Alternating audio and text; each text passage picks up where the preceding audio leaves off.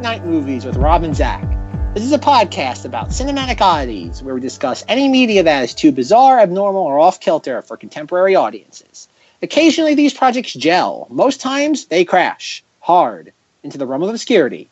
Join us as we delve into the cult classic swamp. I'm Zach. And I'm Rob.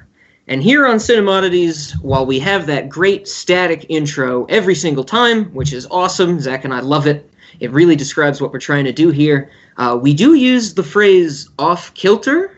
There's some other words in there. I'm not the one who has to say it, so I don't remember it. But you might be thinking at this point, well, they say they're doing these strange movies, and we have done some strange movies. But in that mix, we've kind of done some blockbusters and famous ones. We talked about Total Recall, made a bunch of money. Batman vs. Superman, as much of a nightmare that was, I don't know, would that consider a blockbuster, Zach? You would know better than I would. But yeah, it's a kind of a mainstream movie. Last week was Triplets of Belleville, which kicked off our foreign animation series, but was also a well-known film. And we are continuing on in this series with another film that is probably even more well-known. This is actually the highest-grossing film in Japan, which I didn't know until I did my research after seeing this movie. This movie won Best Animated Feature Film in 2003. We talked about Triplets of Belleville, didn't win, lost to Finding Nemo. This one actually won. And lastly, most importantly, this is one of my obsessions. I love this movie so much, it's probably up there with one of the movies I've seen the most times. If I'm ever in need of something just to watch, I'll usually go to Law & Order, Oddsac, or this. And today we are talking about Spirited Away. Da-na-na-na-na-na! Zach, have you ever seen Spirited Away before? I have not. Yes, and so we're in the same boat as we were with the Triplets of Belleville, another one of these popular movies that Zach has never seen for some reason. So that's where I want to kick off, with this movie being one of my favorites, and I've known about it for such a long time and loved it for such a long time. Do you have any history with this movie, Zach, or was it just something you kind of never were interested in? What's the story? I have to say, when Rob suggested this to me and I finally watched it, I was very disappointed. I was expecting to see Spirit, Stallion of the Cimarron, the famous DreamWorks 2002 film about a horse voiced by Matt Damon. They say the history of the West was written from the saddle of a horse, but it's never been told from the heart of one. Now, they say the Mustang is the spirit of the West. The story I want to tell you is true. I was there. I was very disappointed when I did not get a Matt Damon talking horse. I would imagine you can share my disappointment when you're expecting a Matt Damon voiced horse and you don't get that. But I've always been aware of Spirited Away. At first I thought we were watching something else. I don't know what it was. Another one of the Studio Ghibli. What's the name of the little like penguin guy that like everybody loves? Oh, Totoro? Yes. Totoro, yes, My Neighbor Totoro. Another one of my favorite movies. Okay, I've been aware of him forever. Okay. Him or it. But I've always been aware of Spirited Away, but I'm not like Triplets of Belleville where I had this very long, lengthy history of not watching it. I'd never seen it before prior to Rob in this podcast. Man, I think that blows my mind. That doesn't blow my mind because it's so popular and so many people know about it and love it and it gets all these great rankings and recognition. I'm a little surprised because for my knowledge, I fell in love with this movie before I met Zach. And I can't believe I didn't show this to Zach or make Zach sit down and watch it. Because as Zach mentioned in a previous episode, I had my tiny collection of DVDs in my room back in the day. And this was certainly one of them. Do you remember that? Do you remember seeing that? Don't remember Spirited Away. I have all the Thumb movies, Triplets of Belleville, Heck Boy. No, I like Triplets of Hellville. Hellville, that's the movie we need. But no, I do not remember ever seeing Spirited Away. Interesting. Well, I think I knew about this in middle school. I think maybe 8th grade is when I found this. And Zach and I did not meet until a few years later. So I'm going to get into it right away. Zach and I watched the same version of the movie, and we watched the English dubbed version. So with the English voice acting. Of course, we had to watch this version because I know Zach was just so terribly disappointed I did not get to do my good old voice acting segment with Triplets of Belleville, because it's pretty much quiet for the most part. But we're also watching the English version because that's the version I first saw. I remember I found out about this movie through Toonami on Cartoon Network. Do you remember that, Zach, from back in the day? Of course. How do you forget Toonami? And so I remember when this premiered on Toonami, and I saw commercials for it, and I still remember certain scenes from the movie being in the commercials, and I watched it, and this was just a game changer for me. Just like Triplets of Belleville was the thing that I saw, and it kind of made me realize you didn't need words to tell a story. You could do it with sound and visuals. This was kind of the movie that completely changed my perspective on how to tell a story. Because the first time I watched this movie, and this is leading into my question for Zach, if he experienced something similar, I remember watching this and going, okay, this girl is trapped in some spirit realm at this bathhouse, and she has to work here. I get the gist of this. And then, maybe 20 minutes goes by, and she's dealing with a stink spirit that's actually a river spirit. 20 more minutes, there's a giant baby involved. 20 more minutes, there's a giant no-face demon eating people.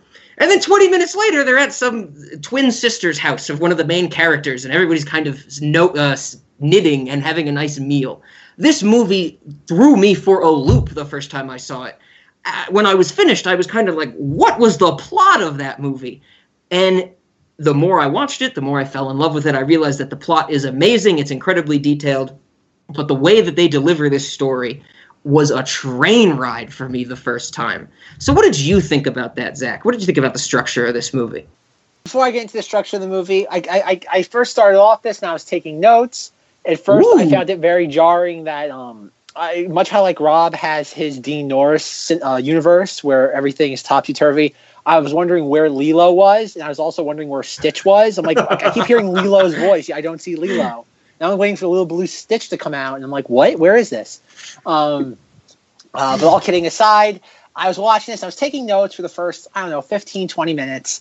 And obviously, I'm waiting for the proverbial shoe to drop, because with any Rob movie, everything kind of starts off normal, and it gets progressively weirder. And this was the exact opposite in the sense of, no, not the exact opposite, though, but like where Rob stuff gets progressively weirder. This, it starts off pretty normal, even up to like the weird like the Audi, the car. Like I'm like, wow, like that's an insane amount of detail for an animated movie to put a real life car in there. But I get why they do it. And then I'm like, okay, then you watch because once like the parents start eating, like, oh, something bad's gonna happen with the parents, and it's like, oh, because obviously I would imagine this is very similar to Alice in Wonderland in that she falls down the rabbit's hole. Taking my notes, and then after about 20 minutes, I kind of just got so absorbed in the film. I stopped. I much like Rob doesn't like it with Total Recall, but I got on the roller coaster and I just went for the ride. Like I thoroughly enjoyed it. I thought it was. I thoroughly enjoyed it. I was like, well done, Rob. You showed me a weird movie that didn't make me want to take a shower afterwards. Okay, look at that. Well, that's good. I'm happy to hear that Zach enjoyed it. There's kind of that balance. You mentioned in there that you said that there was this, you waited for it to get weird for that shoe to drop. And yes, things kind of get weird in this movie, but nothing is really off-putting, disengaging. Nothing is really kind of unbelievable. It really wraps you up into it. It's done in a very good way. But when you really do get into the details, there's certainly very, very weird things in this movie. Like those three heads that Yubaba has, the green heads that just grunt and bounce around.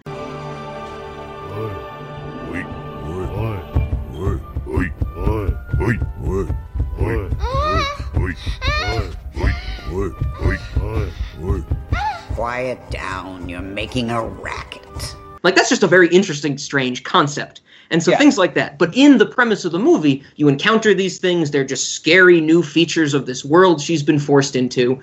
And then, they play their role later on. You don't really think about how weird they are, how strange they are. You really are immersed into that movie. And, that's nothing new to say about it. That's what everyone's saying. That's why it has gotten so much recognition. But okay, I'm glad you liked it, Zach. So what about that story structure? Did you have any comments on that from your viewing? No, I didn't think there was any. I didn't think it was a peculiar structure in that. I think it followed the same sort of template. Again, this is doing my research for this. How much Disney got involved with this during the American delegate. Like as I was watching this, I knew, being a Blu-ray collector, I knew that there was at least one release. I know that Disney did like the Studio Ghibli. Is that how you say it? I've always said Ghibli, but it may be Ghibli. Ghibli, whatever it is, tomato. And I remember seeing like they did like their own release of all this stuff. So I'm like, okay, Disney has its fingers in the cookie jar for some portion of this. Then I did my research, like, not John Ratzenberger. Oh my God, the guy is in trouble now. Oh my Lord, what's his name? That's so many people, Zach. John Lasseter. John Lasseter. Okay. When I saw that, then I did my research. I'm like, John Lasseter was involved with this. I'm like, okay, there it is. Because this is a. I would imagine it's probably one of the very few things I would call an unofficial Disney film. In that it's sentimentally slick through and through. It does. Yes, some of the character designs are intentionally not jarring, but like I said, what's her name? Yubaba. Yubaba is obviously designed to be she's designed to be grotesque looking to a certain degree, because she has very exaggerated features compared to our human characters. And so you have all that though, but at the same time, you're looking at the plot didn't really. It felt like that. Like it felt like a Disney film. The plot was there. You have this little girl who, again, very similar to Alice in Wonderland, gets drawn into this world against her will, but she does make friends along the way. And at the end of the day, she makes this world something better. She makes this world that she's inhabited for a very short amount of time something for the better. She goes on an adventure. And at the end of the day, all's well that ends well. And she's left the world for a happier new reality. No, I not to say conventional, because the film, I don't think the film's conventional in many other senses, but I think this one it's conventional to a T. Yes, the story in and of itself, and as Zach described it, I think is great. You know, what our main character, Chihiro, brings to this world that she, is just forced into. And she leaves it something better, not for just that place, but for herself as well.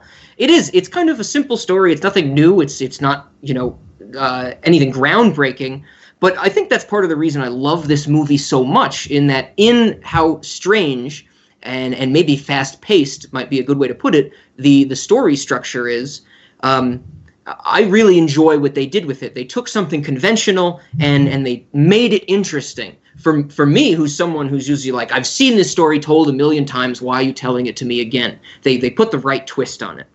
Right on. So, and to respond to Zach's comment about what Chihiro does, I mentioned this to Zach once a while back, I don't know if he remembers, but Chihiro to me is a Wonder Woman. Like, this is her character to me is Wonder Woman. Of course, this movie has nothing to do with the DC comic book character, but like I mentioned in our Batman v Superman episode, I find Wonder Woman, the concept, to be the amazing thing. And kind of her maturity, Chihiro's maturity through this movie, how she just deals with what she's faced with. She does what she has to do to survive, and she betters herself and this place for it, like we said. That is great. I love that character arc. I love that character development.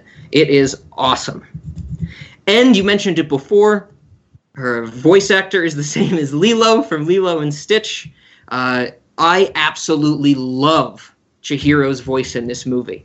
I know a lot of people, or maybe not a lot, but some people find it annoying or grating in some parts. Hello, are you Kamaji?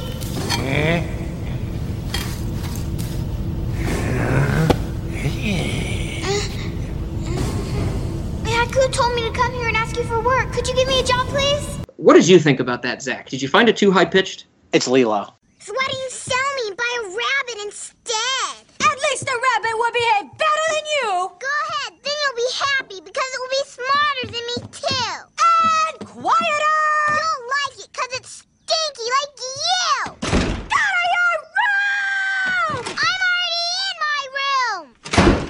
I hear that and it's like where is Stitch? And it's like I'm not, because as somebody who grew up with, I love Lilo and Stitch. I love that movie. I watched the TV show a lot when it was on. I have no problems with her voice. Like, the only thing about it, obviously, I think it's really weird that considering that this and Lilo and Stitch came out during the same, within 3 or 4 months of each other. Mm-hmm. or maybe I don't know. When was this released in Japan? I think this was 2001 in Japan, and this was 2002 in the U.S. I'm pretty sure. Okay, so July 2001. So roughly a year before. No, because obviously in Japan it didn't have the U.S. dub. So the U.S. version came out in September of 2002. That sounds right. I would believe that. Yeah. And Lilo and Stitch came out, I think, in June of 2002. So I think it's really weird that Disney. Like I would imagine just the whole idea. Oh, she's good. Just have her do both. No one's going to see this. So it works. She's in the studio. Just pay her an extra $10,000. Yeah. Okay. Yeah. That's I just thought a that good was point. weird, considering the fact that and obviously it is, because I would imagine both of these things are probably recorded within the same 6-month span. They had her do both. Mm-hmm. No, I could cut DeVay Chase or whatever her name is. I said no. She's solid. Like I said, it's because she has one. Again, she's a kid. She only has one voice. She doesn't know how to throw her voice just yet to do multiple voices. But yeah, no, she works. It works. I like it. It's good. I love it. She has some of the best lines in the movie. And I really like that they kept a lot of the in the English version. They kept a lot of the kind of tiny dialogue. You know, they in a lot of Japanese films and anime, you know, they will have characters kind of say a word or two, which is just what they're doing, and that's not something you get in American TV shows and movies a lot. And they kept that for this. You know, like it's the scene where Chihiro she realizes she's trapped in this place because like the sun went down. There's water that is going to take her back to the car, and she's just like by the water, and she's saying, it's a dream, like disappear, go away.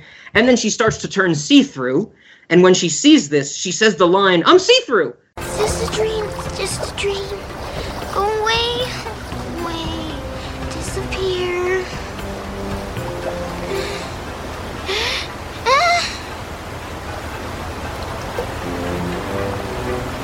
I'm see-through. Like, it's a great line, but no American writer, I think, would ever write that. They would just say, okay, you can see she's see-through, she's scared, we're going to move on with it. And they keep a lot of that from the original dialogue in here. And that's, I think, where we get a lot of the best lines of the movie. Her saying, I'm see-through, is one of them. I really like that one. And what she does, I agree, is fantastic in this movie. She's a great character. Who else do we have? What other characters? Any other characters stand out to you? I don't know. Like I said, they're all visually interesting. Like I said, I know these. I could sit there and describe the characters better than I can name them, because they're obviously all different. Yes. Kamaji, he's interesting just because of how many arms he has and how he just kind of operates with 6 different. Yeah, that arms. is cool. Oh, like I said, there's a lot of this. Like I said, all the characters they're unique. There's no other than the Toads, who obviously work throughout the place, and are the young women supposed to be captured as well, or are they lost, or are they their own species, or? I think it's something where like I don't know. I think they are their own species. I've never got the sense that they were lost or captured, but they don't look weird. They just look like women. Yeah, I think it's something where maybe they for some reason. Maybe when, we don't really get any history of the bathhouse in the movie, but Yubaba runs the bathhouse. Maybe when she was starting it, or she needed workers, and she found this group or tribe of these beings and kind of got them here. Because Lynn, one of the main ones, she talks about wanting to leave that place. And, she gets excited when Kamaji has the train tickets and stuff like that. What was the whole thing with the train? Obviously the train is this transit for spirits, but the train only goes one way from now on. What is that supposed to? You know what? I'm not sure. I'm not sure what it means about the one way. Maybe I guess I've kind of come to see it as symbolism for just the exit. Like it's, this isn't the exit she was looking for, because Chihiro's whole thing was, oh, I'm just going to save my parents and we're going to go back to our car and we're going to be good. But it ended up that she needed to get on this train for the spirits to leave the bathhouse to truly find her exit. I've always questioned that. It's like, what's the point of calling a train run one way? Like, it doesn't just run one way. Yeah. It would just be a loop. like the train just doesn't stop and never go again somewhere. So I don't know. I've never understood the idea of one-way trains in general, I would say. This is one of those ones where I think Rob's gonna be a little disappointed in me, though. But I watched this and I did not. I guess I enjoy. I guess I really like. This is something again. Much like our Fantastic Planet episode, and I erroneously said Marilyn Manson. I was watching this, going, "Oh dear Lord, like considering how like creatively bankrupt Disney is, it's like how long until they try to redo this? It's like how long until Jared Leto wants to be Chihiro. No, he'd be Kamaji. He'd love the idea of having like 8 limbs and like he'd love that. Yeah, he would. Like as I was watching this, that was like my big thing. Like, oh dear Lord, someone's gonna try to remake this. Like I don't know. Like, does Disney own the rights to this? I really don't know. I really do not know for sure. Do they own Studio Ghibli? Do they own the rights to them? You know what? I don't believe so, but I've never really checked to be certain. Oh, they'll buy them. It doesn't matter. They'll buy them. Yeah, I mean, one day. Like that's my issue with not my issue with this though. It's like I'm watching this and it's just, and I mean this in the most positive way possible, but it's like so conventional. Like it's conventional the same way The Lion King is conventional. It's that Shakespearean tale of the father, the son, and the uncle in the palace intrigue. And this is again, it's Alice in Wonderland. That's what this is. It's about a girl who gets sucked into another world. And it's just such a relatable story. But it's that old adage that there's only 10 stories in the history of the universe, and it's just every time you have a new one, it's just the same story redressed. And I feel that's what this is. It's a story we all know and love, and it's being retold. And the whole time I'm watching this, I'm like, it's kind of like when they threatened to remake Beatles' Yellow Submarine live action, and it's like, oh no. And now it's like with this, it's like, oh god, how much longer until they do this? Because it works. It's such a perfect little story. It's such a well-made film. And like, never mind, you can't just put it in theaters so people can enjoy it. You got to redo it in 3D animation, so you homogenize it so it looks like everything else that's out there. Yep. And it's like oh god, but yes. So I guess I think Rob's gonna be disappointed. Much like our Total Recall episode, I find this a stellar film. I guess I was genuinely kind of surprised how much I was sucked in within those first 20 minutes. I kind of just said, okay, I'm going to go along for the ride. It's like I buckled in. I sat in my little seat. They pulled the bar up in front of me, and I said, "Wee!" I don't usually say "wee" during this movie because I find most of this movie to be incredibly sad to me. Oh, really? Yeah, I find this movie very sad. I find this movie incredibly sad. I found this at the very end. I found it very uplifting. Oh, the end? No, it certainly has a happy ending, but kind of the emotions I get from the majority of the movie, I would say, are sadness. Like, the first scene when Haku takes her to see her parents as pigs, and she, like, her response is to scream at them and run out. So look hard. It's up to you to remember which ones they are. Don't you worry, I promise I'll get you out of here soon. Just don't get any fatter or they'll eat you! And then when she's eating, she starts crying. Like, that's a very well done scene. Like, that's a way to make me feel the emotion. Like, I have a big thing. I enjoy things that are cathartic. Like, I want to feel something from these things. And this actually does it. I'm glad you enjoyed this movie, Zach. That's kind of what I was hoping for. You should. I love this movie so much. Like I said, it's one of my obsessions. Something that I do want to do is I want to ask you a few things about the movie, because I have come to view this movie, or when I watch this movie, I feel certain things at certain scenes that are completely different from the first time I watched it. And the first example of this is the scene where Chihiro has to go down the stairs to get to the boiler room. So, the giant set of exterior wooden stairs that she ends up, like one breaks and she starts running down and screaming. How did you feel during that scene when you were watching her? Just that whole experience. What was going on? She has a very hard time walking downstairs in this movie. Like, she's not a graceful, or she has very little poise. Like, she's always stumbling to like maneuver around. That's a hallmark of her character, is that whether it be the stairs or like even when she has the shoe with the little coal monsters, the soot monsters, and then even when she's trying to bathe the dirty soul monster, she's constantly struggling to maneuver. You!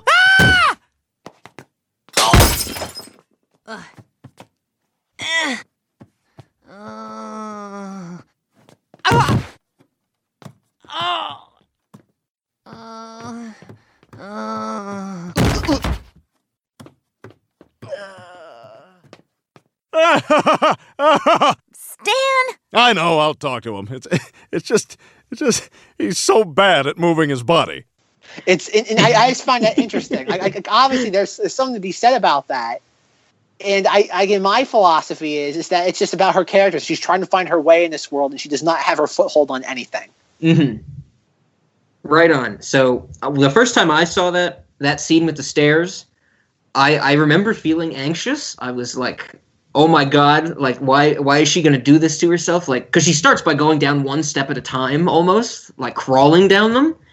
And then one of them breaks and she just kind of stumbles and then has to run down them. The first time I saw that, I was legitimately anxious. Now when I watch it, I think it's hilarious. I think it's one of the funniest parts of the movie because you know what's going to happen. You know she's going to land like right on her face when she gets to one of the plateaus. But you bring up a good point. She is not graceful. The thing that I love about her, whenever she runs, her arms are up at right angles, like perfect right angles, like she's carrying like a barbell or something, and she's just screaming most of the time. Yeah, I think that is part of the character in that she's not meant to be. And then, like I said, and by the end of the film, obviously, she has her act put together. Yes. So did you notice, this one took me a long time of watching, but I think that it's pretty interesting.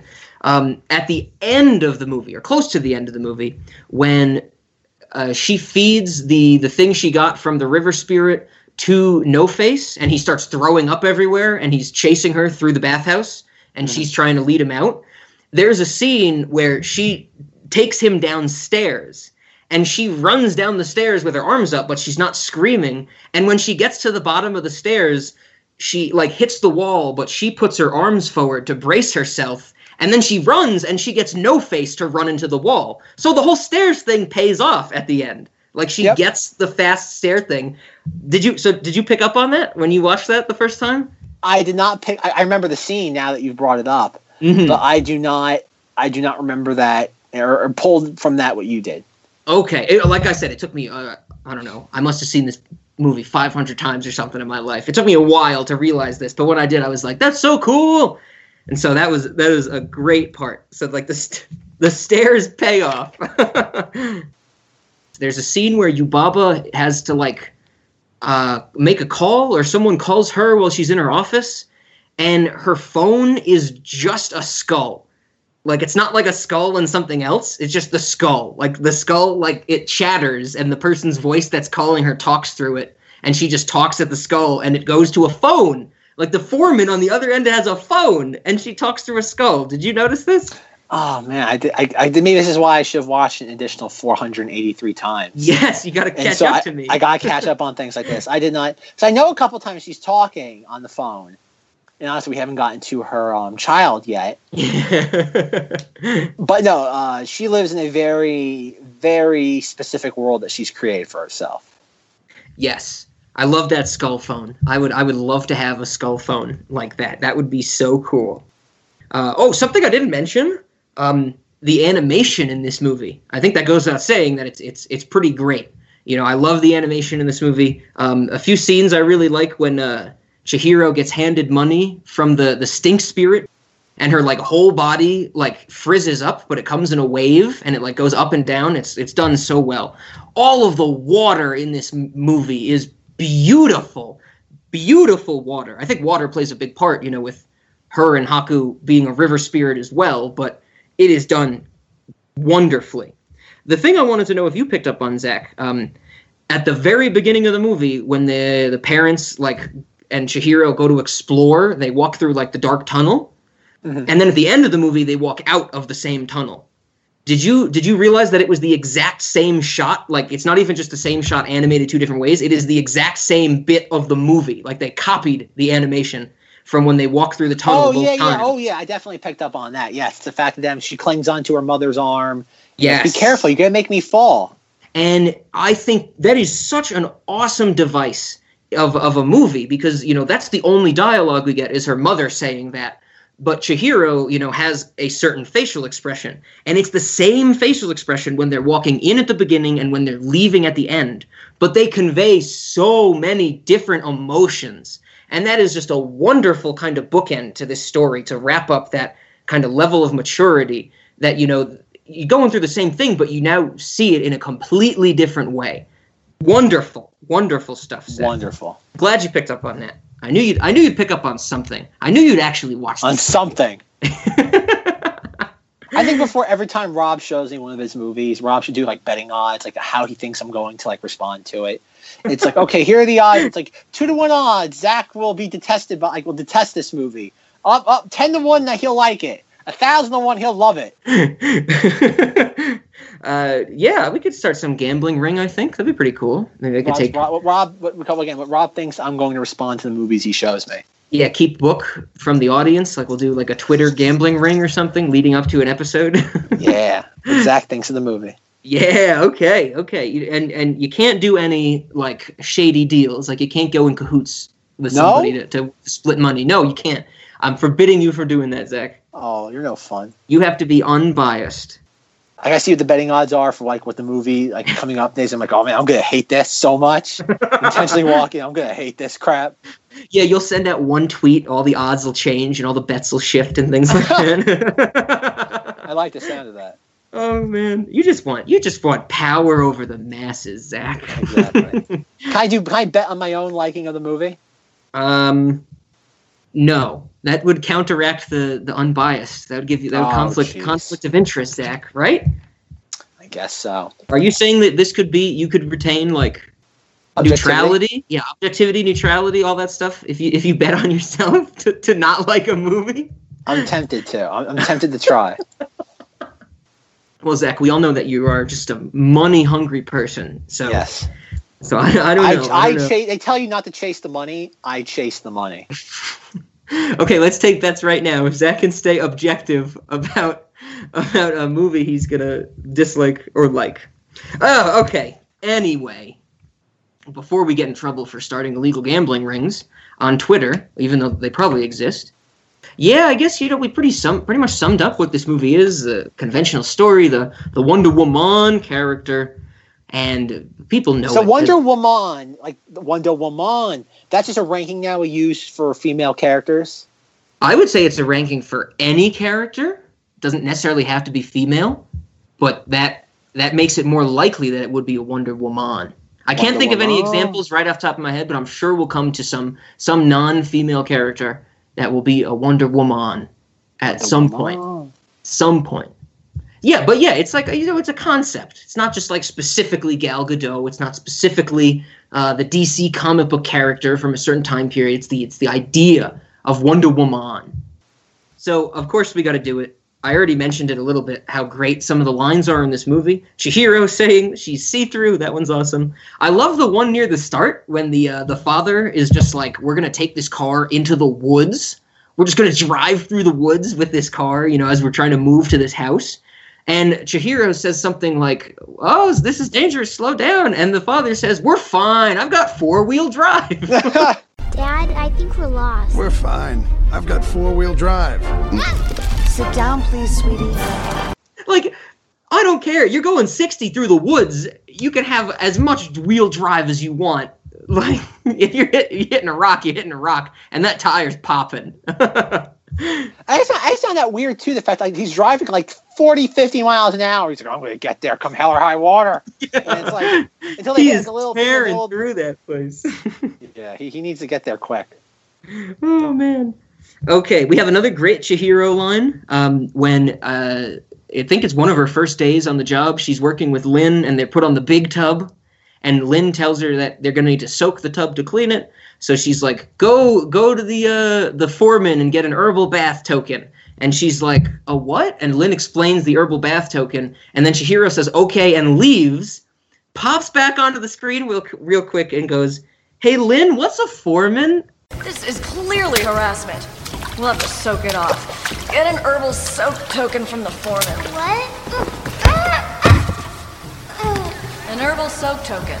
Alright. Hey, Lynn, what's a foreman? Great delivery of that line. And now, probably my favorite line in the movie. I don't know if you're going to even remember this line, Zach. This line is not because of what is said. It's because of how it is delivered. Like, I love the way that the voice actor says this line so much. It is my favorite line in the movie. Before Chihiro is working at the bathhouse, and Lynn is trying to get her to Yubaba, they're going through like a sequence of elevators to get her up to the top floor. And when they get off of one of the elevators, the doors open and there's just this giant white character with like this red hat. And Lynn kind of, freaks out because she's just trying to go around unnoticed. But she says, "The radish spirit." The radish spirit. And that's it. That's my favorite line in this movie, Zach. The way this sounds is unbelievable to me. Like, I could listen to this bit on repeat for hours and I would not get tired of it. It is said in such an amazing way. The radish spirit. So my first question for you, Zach, is: do you remember this at all? I do remember that line because it's the creature when she's trying to help her throughout the entire bathhouse. Yes, and it's a character that's like constantly just like right there. And that's what Sin. I'm calling her Sin. Sen. Sen or Sin? Sen with an E. Oh, that's no fun. That was Sin because she's evil. But Chihiro, I'm like, oh, and that's a character that she was into the elevator with. Yes. I do remember that line. The radish spirit. I do in fact remember that. The line. radish spirit. I say that on a weekly basis, probably. Like I'll just run into people. It won't be the radish spirit, unfortunately, and I'll be the radish spirit. The radish spirit. And they'll look at me so strangely, and then I'll just go about my business. I hate when that happens. When people call you the radish spirit? Yeah. The radish spirit. How often does that happen, would you say? Too often. Too often? Damn.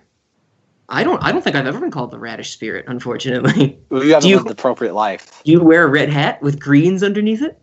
I on occasion. Well, the radish spirit. So another thing I wanted to bring up to Zach, because we did talk about the Disney getting their hand in this movie.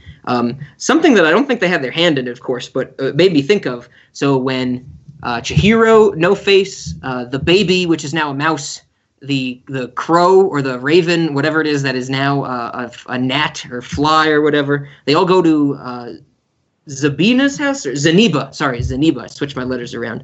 Zeniba's house, and they are guided to Zeniba's house by like an ancient version of the Pixar lamp.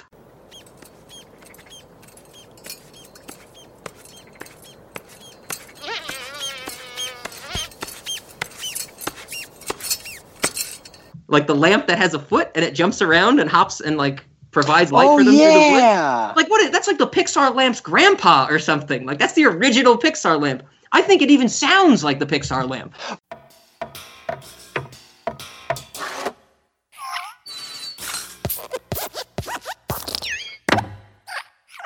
Well, I told you. That's the thing that has me so questioning this movie is that it just feels like Disney's involved with this. It just feels like because it has that same sort of schmaltz to it. Well, again, saying that without any sort of yes, sure. Yeah, there is that level of schmaltz where it's like, okay, like I've seen, like, was this considered anime? I don't really know a good definition of anime, but I would say so. I don't see why not. It's in the same art style. It's not a series, but I don't think an anime has to be a series. But I guess I don't know. This feels like the story of a Disney film with just Japanese animation. Mm-hmm. Yeah. It's easy, simple story, Japanese animation. I could see that. And there's nothing real outside of some of the character designs. There's nothing really weird about this. I guess there's nothing super weird. You know, this might be another one of those situations of, you know, Men, Women, and Children versus Breaking Bad, things like that. Just some ideas, the choices in the writing and things like that. But nothing's new. Nothing's off-putting, strange. Nothing's like groundbreaking, things of that nature. It is rather tame, certainly. Yes, this is extremely tame by a Rob movie standard. We're getting them out of the way early. I guess that's how Zach should look at it. When we get into the deeper series of stuff that I have, Zach's going to be like, oh, I wish for the simpler time of Spirited Away. I have a feeling I'll be saying that very shortly. All right. So, Zach, it has come time. Are you prepared? Are you ready for this? Not the voice actor talk. Yes, we're doing the voice actor talk. We have to do it for this movie. You already started it. You even said the name of the voice actor for Chihiro.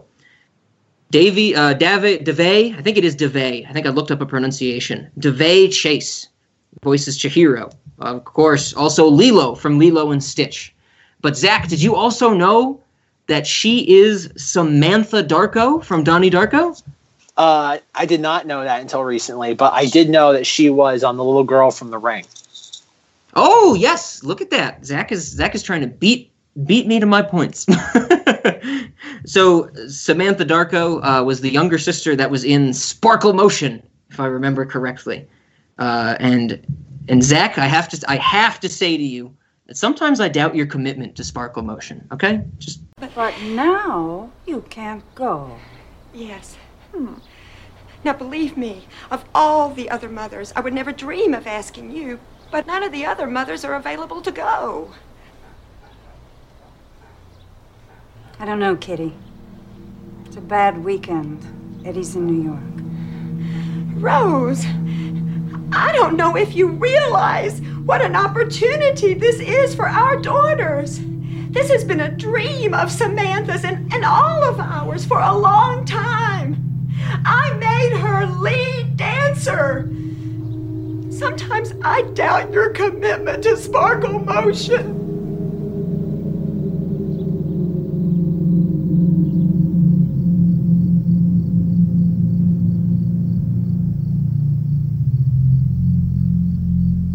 Yeah. just let me. I'm doubting it too. Zach is thrilled. All right. So DeVay Chase is great. She does a great job in this movie. I love Chihiro. Love the voice acting. Another great voice actors in this movie of Haku. You shouldn't be here. Get out of here now! What? It's almost night. Leave before it gets dark.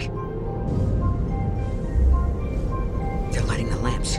Get out of here. You've got to get across the river. Go. I'll distract them. Jason Marsden. I love this guy's voice. Like, this guy is a voice actor I've known for a long time. He's in some smaller movies. I think he's done some TV shows, sitcoms and stuff. He has an awesome voice. I love it. Other things he's been in. He's Max from a Goofy movie. Oh, how about that? Yeah, See, Disney. I told you, Disney's got its fingers in the pie. Yeah. You're not wrong. He is also Noel Kreis from the Final Fantasy XIII trilogy. All this time, you've been dreaming of a new world where you're reunited with Yule. It's no dream, Lightning. The future is right there in the Oracle Drive. If I kill the Savior, then the world will be reborn. And this time, it's going to happen like it's supposed to. It's going to work. I failed once before, long ago. But you know that story. It wouldn't be right unless Final Fantasy is in here somehow. Great character. I don't think he's in the first one, actually. I think he's in Final Fantasy 13 too, and Lightning Returns. I don't think he's in 13. Great voice. Awesome voice actor. He should get more stuff to do. David Ogden Stiers, the voice of Kamaji, the Boiler Man. So here you go. Disney, once again, Zach. This guy's the voice of Dr. Jumbo Jukiba from Lilo and Stitch. So we even have a crossover of two from this to Lilo and Stitch. He is also Cogsworth from Kingdom Hearts 2. So not Beauty and the Beast the movie, but in Kingdom Hearts 2, you go to Beauty and the Beast world, and you get to talk to Cogsworth, and he's Cogsworth. Something else that I also wanted to tell you that I found, I couldn't find multiple resources for this, but some people seem to think that David Ogden Stiers was the announcer, that is the only credit for it, in THX 1138. Is there any way you would know more about this? Because I think you have more knowledge of THX than I do. Is there anyone we can tweet, Zach? Who can we tweet about this? I don't know. It's possible. I wouldn't be surprised if Lucas did that. But to be fair, it's one of his earlier film roles, so I guess it's like, according to what I'm reading, it's his second. It's possible. That's what I saw. Yeah. It's possible. Okay, next one I got on my list is Susan Egan. And she, of course, is the voice of Lynn delivering the Radish Spirit line. She's also Megara from Hercules. Seen that Disney movie? Never seen that Disney movie? John Ratzenberger. Of course. He is one of the frogs. He's the assistant manager frog. He's Ham the piggy bank from Toy Story. I liked that. He's in all the Pixar movies. Yeah. He's also in Empire Strikes Back. Ooh, who was he in that one? He's a generic rebel officer. Oh. He has a mustache, but he has an action figure. Oh, do you have the action figure? I don't know. I might have deliberately bypassed him, so I'm not sure. I thought you were going to say I might, but it's in cold storage or something like that. No, it's in carbonite. It's in carbonite. Yeah, there you go. All right. The foreman, which we mentioned before in this movie, who doesn't want to give Chihiro an herbal soak bath token. I can't waste a token on you. Relax, good morning. Enjoy, have a nice bath. For the radish spirit. 1 sulfur salt. Why are you still standing here? Scrub it yourself. I'm not giving you a token. Relax, good morning. This is voiced by Roger Bumpus. I believe you pronounce his last name Bumpus, but it is certainly spelled bump ass. This is Squidward from SpongeBob. Squidward. I thought that was interesting because I had never picked up on that. That is something that I never really realized. But once I heard it and watched the movie again, or read it and watched the movie again, I was like, oh, clearly. And we'll have to show it off with some voice clips. 3, 2, 1. I'm done with my shift, Mr. Krabs. And let me just say, there will come a day when I will make something of my life, and I will never have to set foot in this grease trap again. Yeah, we'll see you after your lunch break, Squidward. Okay. He is also Professor Membrane from Invader Zim. I don't know if Zach's watched a lot of that, but we're certainly going to talk about Invader Zim. That is a weird-ass show. That's on... Zach knows I put that on the list of stuff for us to talk about. Oh, no. All right. So the next one I have, which I was actually surprised by, the voice of the baby. So Yubaba's giant baby, who has very few lines in this whole movie, and then gets turned into a mouse at a certain point. This is Tara Strong. Tara Strong is Dill Pickles from the Rugrats, Timmy Turner from the Fairly OddParents, Raven from Teen Titans, Bubbles from the Powerpuff Girls, Plum from the Bravest Warriors, Sonny Baudelaire from the recent Netflix series of A Series of Unfortunate Events. She has like 8 lines in this movie. That's crazy. The next one, which I've been holding off because I want to know, do you know who the voice of Chihiro's father is? Did you pick it out from when you watched the movie?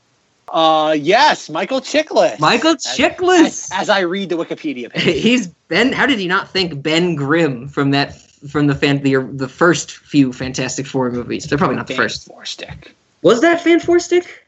No. Or was that Fantastic Four? They're all Fan Four Stick. Oh, they're all Fan Four Stick. Okay. So yeah, Michael Chiklis. He has even less lines than the baby, I think. Who actually might have more because he talks about having cash and credit cards when he's just shoveling food into his face. His mouth. Yes. And probably even fewer lines. Jim Ward, who's the river spirit that Chihiro helps out. That's Captain Quark from Ratchet and Clank, which he has many more lines in and actually appears in multiple games. Did you learn something, Zach, from this week's voice acting corner? Did you learn something? I'm always learning something. Zach comes out of these a better person. And I only got hit with a little bit of battery acid that time. I had to refill the spritz bottle, folks. Yeah, I was wearing goggles so it wouldn't get in my eye and throw off my game or anything like that. But that's it. We ran through it, Zach. We got all the voice acting in I wanted to talk about. Woo! Zach, you survived again. Do we want to move on? Do we want to move on to some real questions with this movie, Zach? Is that where we're at? I think we should. Think we should? Okay, so there's something I want to bring up about this movie, because since it's one of my obsessions, you better believe that this is a late night movie to me. This is something that I would absolutely show people. And I've said a lot before, there's certain things we talked about that are like never on the list, they're never on the queue. This is the thing that's usually pretty close to the top. Because not only do I want other people to see it, I want to see it again. So this is absolutely a late night movie to me. Zach, I have a quick question for you. Would you show this to the action figures of yours that haven't already seen it as a late night movie? So really, I'm asking you, would you watch it again?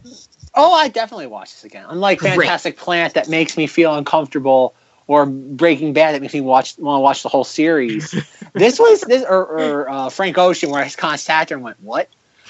for 80 minutes, or how long was that? 40 minutes? Yeah, 45 minutes. Yeah, 45 minutes. No, this was like legitimately good. This is something that I can. This is good. Rob's not going to like this, but I think this is in the same camp as Total Recall. I think this is a great film, and I think this is something you could probably show to anybody. I think this is probably the only G-rated film on the Cinemodities list where I think it's applicable for all ages. So are you saying that this is similar to Total Recall in the sense that you quotes? I'm doing quotes to quote Zach because I don't believe this. We don't want to put our stink on it. Is that what you're saying? Yes, I think this is too good of a movie. I would agree. This is a great film that does not need the prestige or the. I'm sorry. What's the opposite of prestige? What is like a soul monster? The stink of a soul monster. It does not need our stink. Oh no! It deserves our status as a late night movie. What about cinemodity? Would you say it's a cinemodity? No, I don't think it applies. I guess you can make it a late night movie if you want, but I think if you're trying to weird someone out, this is not the film to do it. I agree with that. I don't think it's a weird out film. It's not Fantastic Planet. It's not Star Wars: The Clone Wars, where it's just oddly put together.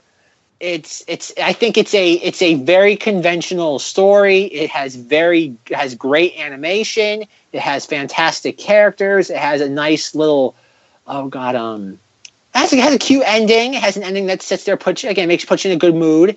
And I think that's what it is, though. I think if Rob had some, like when Rob says, you're late at night with somebody and they're over at your house and it's before bedtime and you have them in your clutches. Like Rob puts this like as if you're about to put someone in a dungeon, like you're shackling them up, you're putting them like on a little torture board that like stretches you. Like yeah, so isn't it a nice surprise where you get put in a dungeon scenario and then you get to watch this?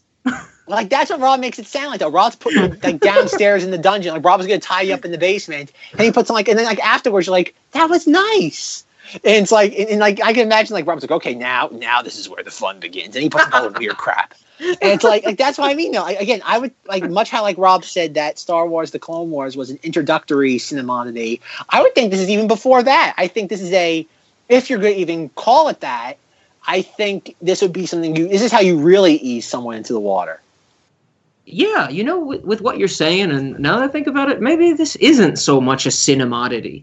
It's not. It's just good. It's just all around good. It's a great film that it's just straight up good. It's like it's not cookie cutter. It's unique enough. It's unique without being alienating or disenfranchising. Yes. Which might be one of the highest rankings you can hold a cinemodity, and something that's weird yet not off-putting. Yeah. Oh man. Oh wow. Okay. I really don't know now. See, Rob. I guess Rob, when you showed this to me, what did you think my opinion on it was going to be? I figured you were going to give me something pretty similar to what you gave me for Triplets of Belleville, where you were kind of like, it was good, I enjoyed it, but it's like, great, like I got it in my library now. And that kind of is what you gave me, but I think for Spirited Away, you've given me a little more enthusiasm for the material. Yes, I like this more. Spirited Away is, like I said, it's much more, again, it's not trying to push people away by any means. Mm-hmm. Like yes, there is that kind of bridge you have to cross, much like, look up her name again. Oh, no, I won't look up Michael Chiklis. Much like Chihiro, you have to cross the bridge. And that's what it is. Once you get over, like, again, Yubaba and some of the other stuff, like, once you get past that, it's like, no. And even, like, you have Granny at the end, which I have to admit is a little too, at the very, very end, that'd be my only thing, is that it gets a little too bittersweet almost, in that, like, it gets so schmaltzy between, like, you can call me Granny, honey. While you're thinking, the boys and I are going to make you something, and I want you to call me Granny from now on. Okay, Granny. It's like, so when are you going to change my friends back? They could change back anytime they wanted to. And it's like, really? And then it's like, how about you, No Face? Why don't you stay here? I could use an assistant. He's like, oh. And then it's like, obviously, like a Haiku comes back. And it's like, okay, so the moment she took the train, we saw how far this train was just going out into like the Outlands. I'm like, okay, there's no way she's walking back. Like, clearly he's going to turn into the dragon and come back and get her.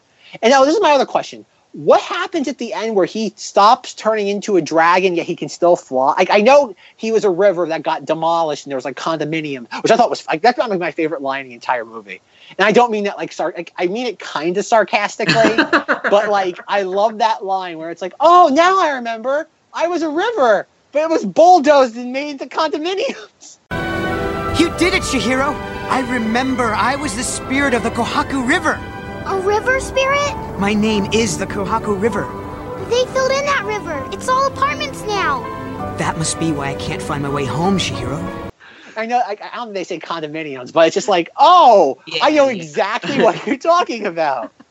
And like, I guess I like that line both in a genuine sense and in a very, very, very ironic sense. But at that point in the movie, but like by the end, so I'm watching this, I'm like, why is he he explodes into like a million different shards, and then like, oh, he can still fly, and I'm like, why is this happening? I'm like, I just watched a movie with a black creature that spits up fake gold and starts eating people. There's a giant woman with a giant head, and there's a bait. I'm like, really? Am I going to start questioning the movie at this juncture? And so it's like, I can move on. It's like it doesn't matter to what the movie's trying to convey to me.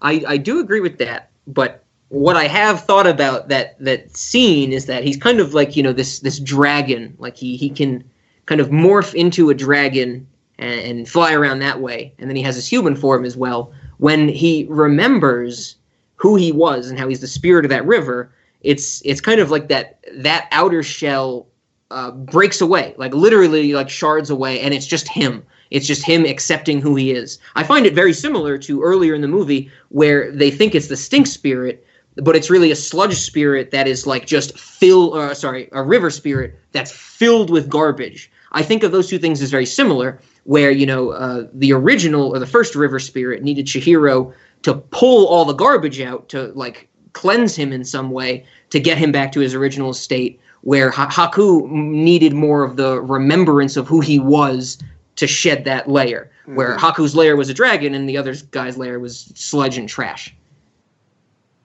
Sludge and trash. Sludge. That's how I've thought about it, Zach.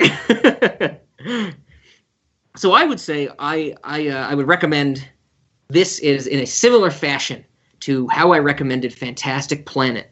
I think you should watch this with a significant other.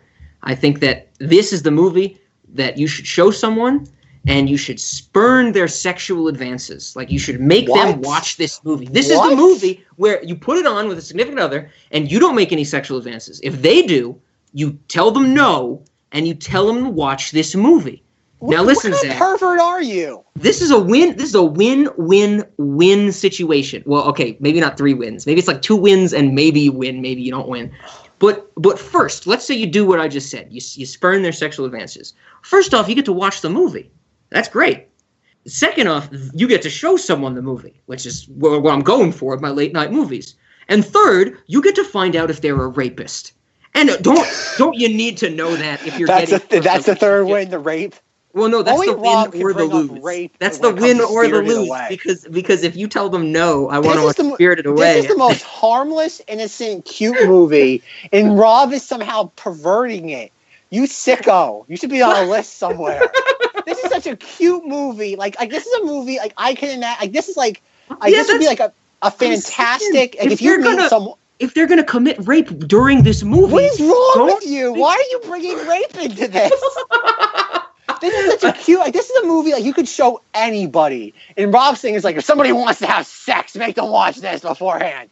Like, I can feel much like the sludge soul monster. I can feel the ick just dripping off Rob now. No, you need a bath. I'm gonna bring you to the bathhouse. You need a bath to see if someone else is the slimy sludge creature. Like, I'm not talking about you doing any raping. You say, I don't want to have sex. And you tell them that. You say, I want to watch this movie. And that's your test to them to see if they're going to rape you or not. Because that's something you should know in a relationship. So you're saying this movie's rape deterrent? I see. No, it's like a rape litmus test. It's not a deterrent. Jesus. Like, I'm not saying, this is probably a better way to put it. Everyone should have a movie like that. A movie that they just want to put on and watch and not do anything else during. This is that movie for me. and I just so happen to use it to spurn sexual advances. I don't think anything's wrong with that, Zach. Like I said, Rob is a crazy man. Absolutely crazy. Okay, so I guess that's that question. We have to get to the real question now, don't we, though? Yes. So, what snack do we eat during this movie? There are so many to choose from. I know. There's so many snacks in this movie. I'm gonna take the most low-hanging fruit. Roasted newt. You should roast up some newts, and you should eat roasted newt. I've never had roasted newt. In the movie, they eat it whole. It looks like they legitimately just took a newt and roasted it. Like there's no bone removal or anything, or organ removal. But apparently they're a delicacy. Has anyone ever tried it? I don't know. You have to Google that. Okay, everybody, how you test this out? Before you're about to have sex, get a roasted newt and hand it to your date. And be like, eat the roasted newt or there'll be rape here. And then you never have to worry about having a date again because you'll never meet someone after that. That should be another qualifier for Cinemati. Will it prevent rape? Yes or no? Only Rob gets to answer that because I can't even think that way. It wasn't prevent. It was test for. Oh, my Lord. Only Rob could see this movie. Because I'm watching this, I'm like, wow, that was a nice, heartwarming tale. And Rob's like, okay, honey, do you want to rape me now? Pervert. You don't deserve this movie. This movie's better than you. Oh man. Where are you, Spirited Away in Rob's collection? I'll give you a nice home. I'll give you a nice home where there's no one relates you with rape or test for rape. This is exactly the response I expected Zach to have in my the odds were 2-1 when it came to the rape litmus test. Everybody would have bet on your reaction coming out to this. Oh dear Lord. Oh man. Okay, food. Yeah, so roasted newt. Yes, I would love to try roasted newt, but that's the low-hanging fruit. What else you got, Zach? I'm trying to think what other food there is that really. I'm trying to think something that be like. I think there should be a buffet just like the parents eat, except it does not. Because that food looked delicious. Oh, except I don't like the idea of turning into a pig. That is a turn off for me. So I have to say, when you're watching this, you have to have a huge buffet with like 12 different types of meat, but you have to make sure you have credit cards or cash. What if here's a good question. What if you had celery that you were eating while you were smelling the spirit's food? Would it still turn you into a pig? Because you're still consuming it in some way. You're just not eating it, you're smelling it. You're inhaling it. Yeah, you're still using it to some extent. Do you think it would still turn you into a pig? I don't know. Do you think it would make a difference if it was... Well, it would certainly make a difference, I think. If it was celery that you took from somewhere else in the spirit world, you'd probably be a pig. But if it was celery you brought from home... Well, it's worth noting that if you eat enough of if you eat enough of their food, after 3 days, you'll stop having human stink on you. Oh, that's true. That's true. So I don't know if anything else in the spirit world works that way. So there might be some sort of catch-22 we might have with inhaling food or inhaling the aroma of food. Ah, okay. I would probably do it even if it was going to turn me into a pig. I would probably eat as much food as possible, as fast as I could, and then just accept my life as a sow. As a piggy? You become a little piggy? Yeah, I would just chill. I'd be content with that. I mean, either that or the spirit world, working in the bathhouse. What's not to like? What's not to like? Okay. So my next snack idea, I don't even know if it's really a snack. This is something I've never been certain on. When the first time we get to see Lynn is when she goes into the boiler room and she gives Kamaji food, and then she starts throwing little star-shaped multicolored bits at the soot creatures. Yeah. And so at first I was like, oh, that would be a good snack. But I don't know if they eat it, because when they're surrounding her shoes, every single one of them is still just holding one of these things. We never see them take bites or eat it. They just hold them and walk around with them, and then the scene ends because she has to go to Yubaba. So I don't. Did you think they were food? They're like little sprinkles. Yeah, like little marshmallows you would get in cereal almost. Yeah, they look food-like, maybe like a cereal type of thing, or marshmallows, like you said. and it comes at like a meal time, but there's no confirmation that the Soot has to eat. That Soot that is living from a spell, which is only perpetuated by them working, that they need sustenance. Like, it's never confirmed. So I don't know if that's a valid snack or not. We may never know. Who do we tweet? Zach, who do we tweet? I don't know. Is what's his name? Who's the guy who makes all these movies? George Lucas. Not George Lucas. No, No, it's not. Hayao Miyazaki. We have to find him on Twitter. Disney. Oh yeah, Disney. Disney will charge you. Disney will charge you first for a tweet. Yes, if you want an answer. Just send. Oh, to get an answer. It's like tech support. You have, before you can sit there talking, you have to give me your credit card number. Disney probably has all our credit card numbers already. I would imagine so. Yeah, you're worried about Facebook stealing your data. You should be worried about Disney. They're you ever find it funny how like every movie they make does extremely well? Like, you think there's no spy thing going on and tapping into the public, the masses, to figure out what we're gonna feed upon next? Nope. No, I think Zach has signed a non-disclosure agreement and he can't comment on this. Nope. I'm tight-lipped. Zach is very intertwined with Disney, I believe. Yes, Disney. I have a love-hate relationship with Disney. I hate what they're doing, but they have everything I love. It's kind of like Rob's date rape test. It's like Disney's like, you'll come see the movie it's like, yeah, rape. I was going to say that I'm not that against rape. Come on, Carl. He hasn't even been here one day. How could he possibly learn the English language? See, all I know is ball and good and rape. Yeah, you know it well. Oh, Zach. I like Disney. They gave me Sophia the First. I liked it. I like the Disney Princess. How many seasons are you into Sophia the First? How many seasons am I into? I'm not watching in order. I'm kind of watching episodes here and there, so I'm not really sure. You know, sometimes I'll pick an episode and I'll be like, oh, I saw this one. I gotta go to the next episode.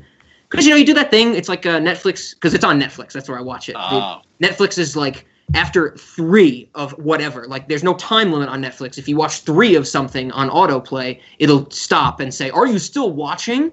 And so, like, I'll put something on Netflix. I'll watch the first episode, fall asleep during the second. And then it's like when I'm searching for episodes later on, I have to keep that kind of chunk of 3 in mind, that those are the ones that have played, but some of them I haven't seen and things like that. This is incredibly relatable. I'm sure I'm not the only person that this happens to. I don't think it happens to you, Zach. I don't think you use Netflix. Am I right? No, I do not like Netflix. Yes, I mean, I fucking hate Netflix either. It should never ask me if I'm done watching.